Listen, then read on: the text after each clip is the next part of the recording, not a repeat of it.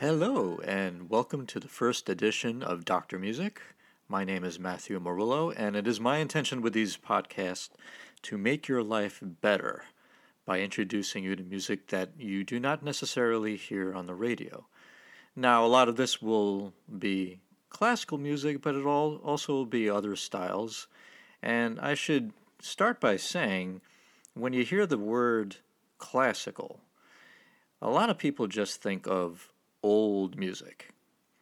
Well, that's not always true because there are people who are writing classical music today, just imitating the styles of many, many composers from the past.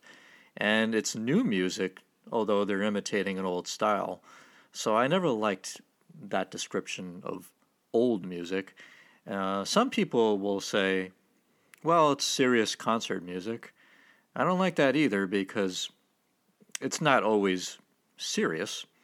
For instance, and pardon my disgusting singing voice, but you know this piece? Bum, bum, bum, bum, bum, bum, bum, bum, bum, bum, bum, bum, bum, bum, bum, bum, bum, bum. Well, that's by Mozart, but it definitely wasn't a serious piece. It was written for outdoor evening parties, in parks while people are just having a party and eating, drinking, and talking with some nice relaxing music in the background. Although a lot of people will listen to that piece and say, "Oh, that's definitely classical music. It is classical music, but it's not serious classical music. It's very lighthearted."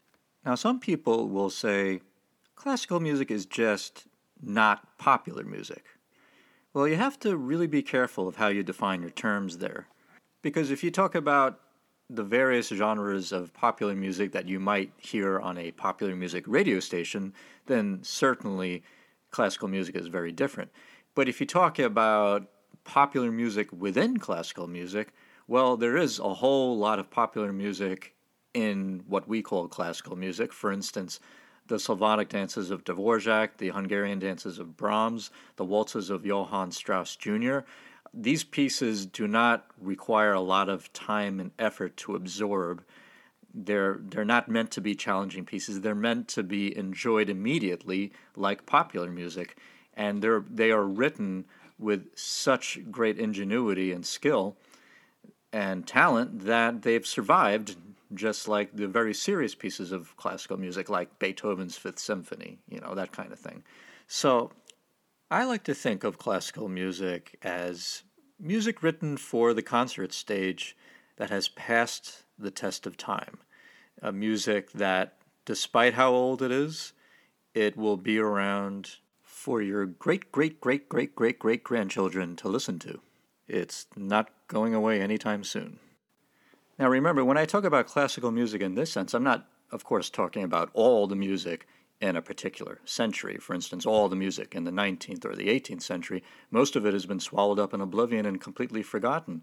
But there's a small subset that manages to survive, and it's this special subset of all the music that was written that really says something special about humanity and the human condition. There are certain works of art that manage to express universal truths about life and people in a very special way that enables those works of art to survive generation after generation. Also, you should know that the term classical music is kind of misleading because the word classic in music history really refers to a period, the classic period, which is the music of, for instance, composers like Mozart, Haydn, early Beethoven. Yet somebody like Tchaikovsky is not in the classic period. He wrote in the Romantic period. So when you talk about classical music encompassing hundreds and hundreds and hundreds of years, it's very misleading because we have only one period in music history called the classic period. But we're going to be talking about that with all these podcasts. Also, this series is really for people who are not very familiar with classical music. I mean, anybody can listen to it, but it's really for listeners who are kind of familiar with some classical music and want to get to know it a little bit better, or maybe you don't know anything about classical music whatsoever. And like I said, we are going to be doing other styles. We're going to be doing some jazz styles, some film music, a little bit of everything. Now, let me just give you my biography, and I'm going to give you the 15-second version. Why is it called Dr. Music? Well, I did my bachelor's at Colgate University, my Master of Arts degree in Music Theory and Composition at the Eastman School of Music, and finally my Doctor of Musical Arts at Boston University. And my doctorate is in music theory and composition, but don't you worry, I'm not going to scare you away with very technical jargon about music theory. You do not have to know any music theory whatsoever. I am going to explain everything to you in layman's terms so that when you go to your next party, you can spout all this stuff in a language that will impress everybody and make you their best friend instantly. I guarantee it. This is hot stuff you're going to be listening to. Trust me on that. All right, let's get right into it. Today I'd like to talk about Impressionism in music. And the best way for you to understand that is to first look at an Impressionistic painting. So, what I'd like you to do is to look at a painting by Claude Monet, M-O-N-E-T, French painter of the 19th century.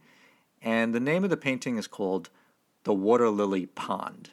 So I'm going to pause, and you could get on your electronic device and look at an image of the water lily pond. I'm pausing. I'm still pausing. You done? Okay. So, when you look at that painting, you'll see it does not look realistic. It doesn't look like a photograph. It's not meant to look like a photograph.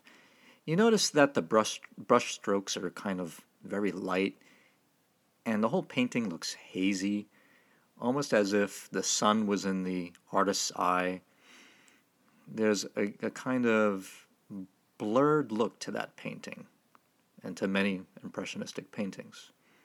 When the first Impressionistic paintings came out, there was a critic who was not very crazy about the new style, so he called it Impressionism because he thought the artist was not painting the object, but the impression of an object. But the name stuck. It's kind of like the physicist Fred Hoyle, who thought the whole idea of the Big Bang as the creation of the universe was completely ridiculous. So he coined the term Big Bang, and, well, the Big Bang stuck, and we now know that's exactly what happened. Now, if Impressionism in painting gives you kind of a hazy, blurred effect, then how do you translate that into music? In order to understand that, what I'd like to do first is play an excerpt from a piece you might be familiar with by Tchaikovsky. Let's listen to it.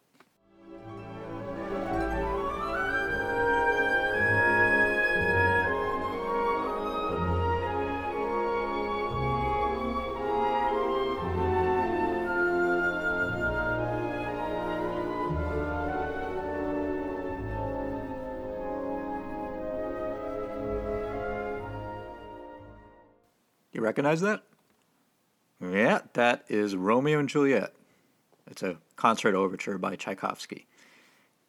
Now, what I want to do is I want to play it again, but I want you to kind of concentrate not on the melody, but the background horns. The horns, now excuse my singing again, but you know the horns are going like this, da da da da da da, kind of back and forth and oscillating two notes, because you could actually hear the pulse of the music. Now, when I mean the pulse, I mean the meter.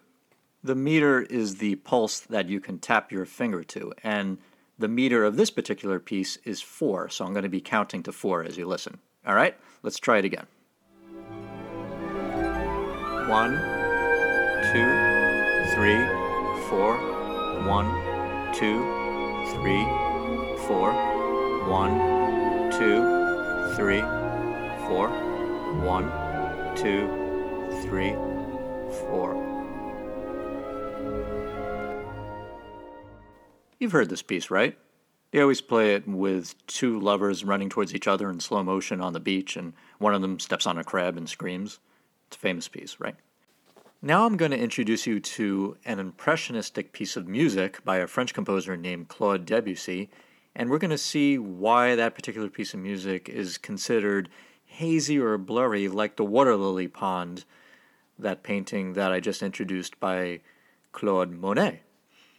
The name of this piece by Debussy is called Prelude to the Afternoon of a Faun, Now, fawn is not F-A-W-N, but F-A-U-N. You know what that is?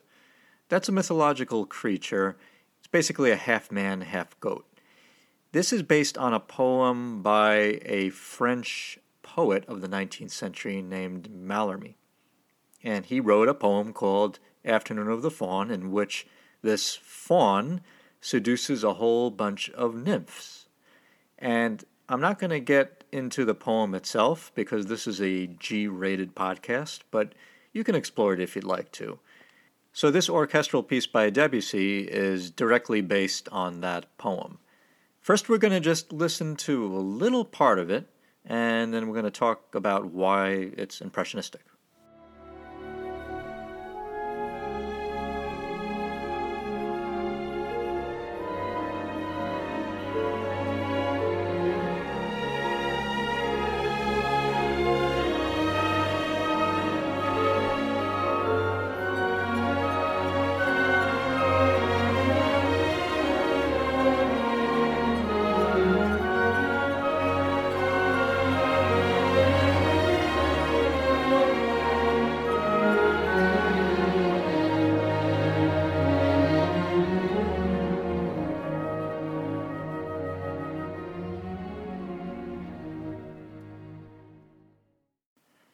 Is that lovely or what? That's got to warm your heart. I mean, just forget for a moment that it's about a half man, half goat seducing a whole bunch of nymphs. But it's really beautiful music. Now, I'm going to play it again, but I'd like you to listen again to the background. The strings are playing the main melody, that soaring melody. But in the background, just like Tchaikovsky, you're going to hear da-da, da-da, da-da, da-da. Yeah, I guess that's what composers learn when they go to love theme school. If you ever want to write a love theme for orchestra, make sure the background goes da-da, da-da. It seems to be a popular thing to do. Now, here's the difference. Remember in Tchaikovsky, I was counting to 4. 1, 2, 3, 4. Because the meter of that oscillating figure, those 2 notes, matched the melody. So I was able to count to 4. But remember, this is impressionistic music. Debussy doesn't want you to be able to count. He wants to blur the rhythm. He wants everything to be a little bit hazy. So when you listen to it again, you're not going to be able to count to anything. There's no very clear meter. I mean, it happens to be 3 instead of 4, but still, you're not going to be able to count. Now, why is that? Well, listen to it again and try to count like you did with the Tchaikovsky. You're not going to be able to.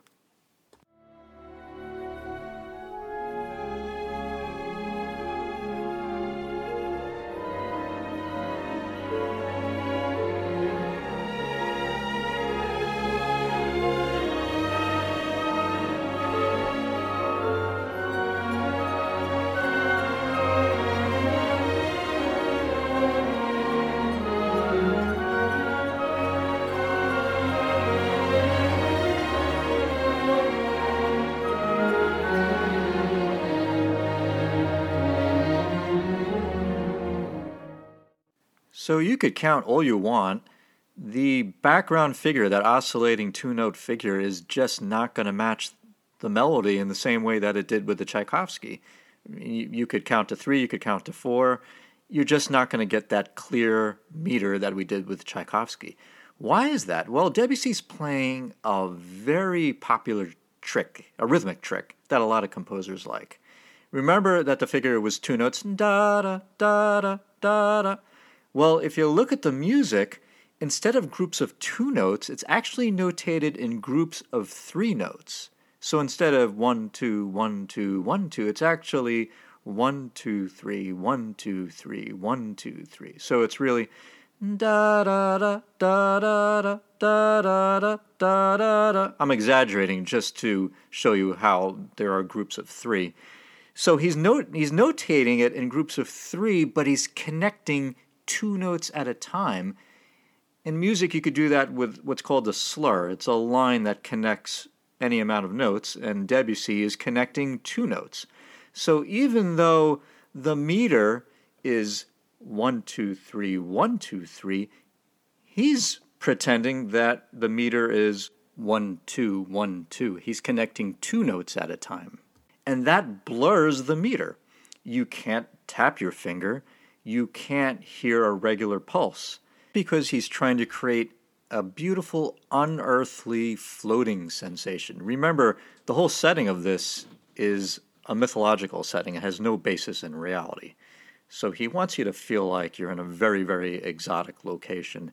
So he, again, blurs the rhythm, blurs the meter, which did not happen on Tchaikovsky because that's not what Tchaikovsky was trying to do, because Tchaikovsky was not an impressionistic composer.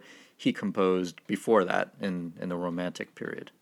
So that is one way, just like Monet blurred or made his painting hazy, that's exactly what a composer like Debussy can do to his music to make it blurred or hazy. The name of this rhythmic trick, by the way, where you have groups of 3 notes, but you make it sound like groups of 2 notes, it's called hemiola. I know that sounds like a disease, but that's exactly what it's called, and there are plenty of composers who have used that underhanded little trick. Now, we were just talking about rhythm. How would a composer convey an impressionistic feel through harmony? For that, we're going to be looking at one of Debussy's preludes. Now, a prelude is a short piece of music that's focused on one central idea. They're usually pretty short. They could be a few minutes long, or some of them are basically only a minute long.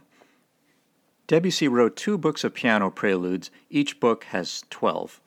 And each one of these pieces is so original, so distinctive. They're absolute gems. It's like going to the beach and finding the most rare pearl. I just want to say that when I start spewing out laudatory statements like that, it's partly an objective historical statement, and it's also partly subjective opinion. These pieces, like I was talking about before, have already passed the test of time. They are considered some of the best piano compositions of the 20th century. So regardless of what you think and regardless of what I think, they're considered great pieces of music, and they will survive. I happen to like them, so that's the subjective part. I really like Debussy's music in general, and I love these preludes. Remember, whenever we talk about music, we're not talking about musical taste. We're talking about musical appreciation. You go to any college or high school, there's never going to be a course called musical taste, because that would be a course that teaches you to like it. And you can't like it unless it speaks to you in a very special way. You have to connect with the music to really, really like it. But we can all appreciate it. We can all see the talent and the inspiration and the ingenuity behind how the piece was written. So regardless of whether we really connect with a piece, we can certainly say, oh, I can see how that's a great piece of music, even though it's not really my taste. And that's why some of the best courses you can take in music, if you're not a music major or a music minor or music appreciation, you get exposed to the music, and that's the most important thing. And that's true of all the arts. Getting exposed to literature, getting exposed to visual art, getting exposed to film.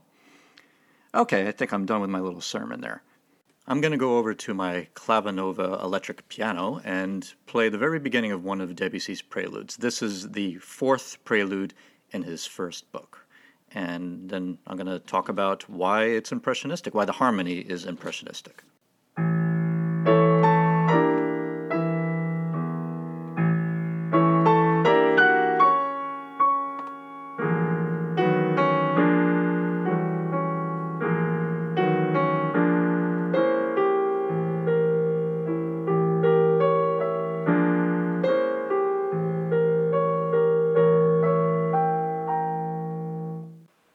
In all of these preludes, Debussy is painting a musical picture, an impressionistic picture to be more exact.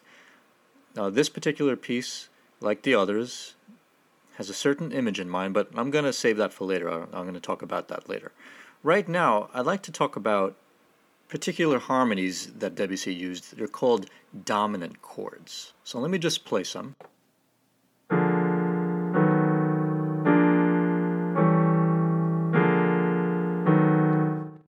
To be exact, the chords I just played are called dominant sevenths because they have an extra note in there, but you don't have to worry about that. The important thing is that traditionally, in Western European music, all the music that we're familiar with, from Bach to Billy Joel, these chords usually resolve. They resolve to a chord called the tonic. So that's their traditional use. That's the use that we're all familiar with. These dominant chords have a resolution. They move to another chord, and the name of that chord is called the tonic. Now, I'm going to play one of the dominant chords from the Debussy piece, and I'm going to show you traditionally how it would resolve. So this is traditionally what the chord would do. One more time.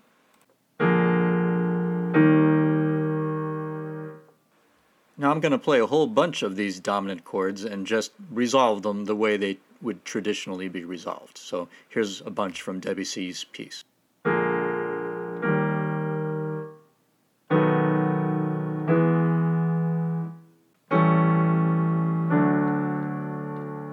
Now here's the main point. Debussy is using all of those dominant chords that I played in a different way. He's not resolving them. He's not treating them traditionally. He's treating them as sounds, just colors.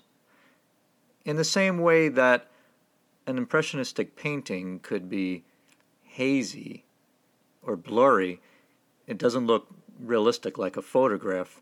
This is exactly what Debussy's doing. He's treating these chords that have been used for hundreds of years as sound colors.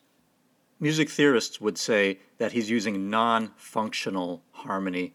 Functional harmony would be using those chords in the traditional way, but Debussy is stripping the function away, and he's saying, "Nenny, nenny, poo-poo, I'm going to do what I want." Well, no, he's not actually saying that, but you get the point. Now, remember I said that Debussy is painting a musical picture. These preludes are very specific images, although the way he presents it is very interesting. He has a Roman numeral in the beginning of the prelude, in this case 4, IV, and then ... He doesn't tell you the name of it right away. The name is actually printed at the very end of the prelude. And the name of this particular piece is, ready? "The sounds and fragrances swirl through the evening air."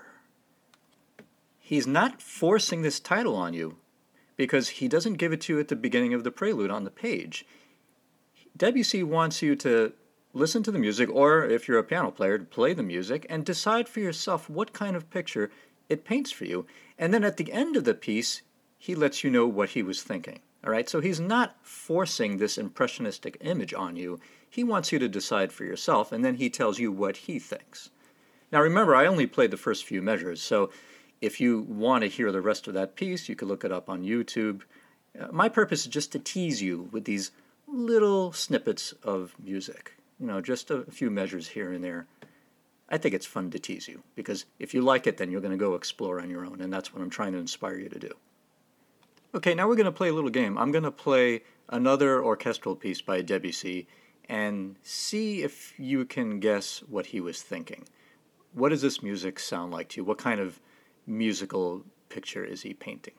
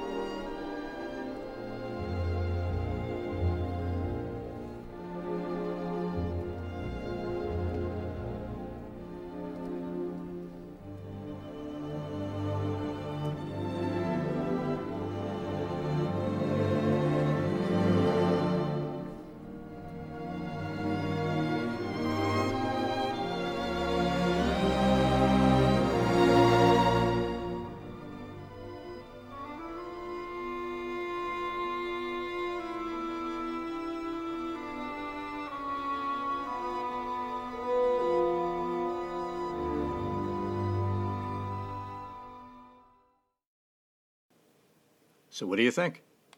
That was called nuage, which means clouds. If you thought of something completely different, that's okay. Debussy doesn't mind. That was just the picture that he was thinking when he wrote the music. I'm going to do one more, and this is actually one of his most famous pieces for orchestra. So see what kind of image you get in your mind when you listen to this.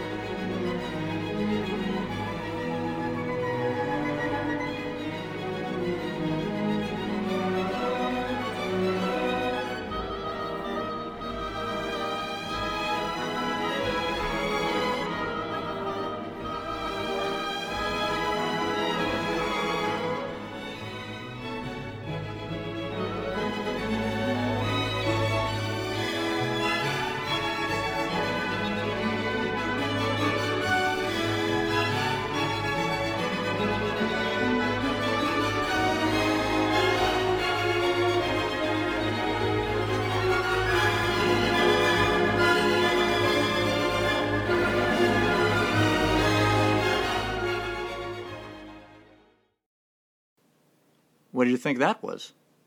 That was called La Mer, which means the sea. And that was the second movement of three movements, the three separate movements to that piece. Before I conclude the podcast, I just wanted to give credit to the recordings that you've been listening to.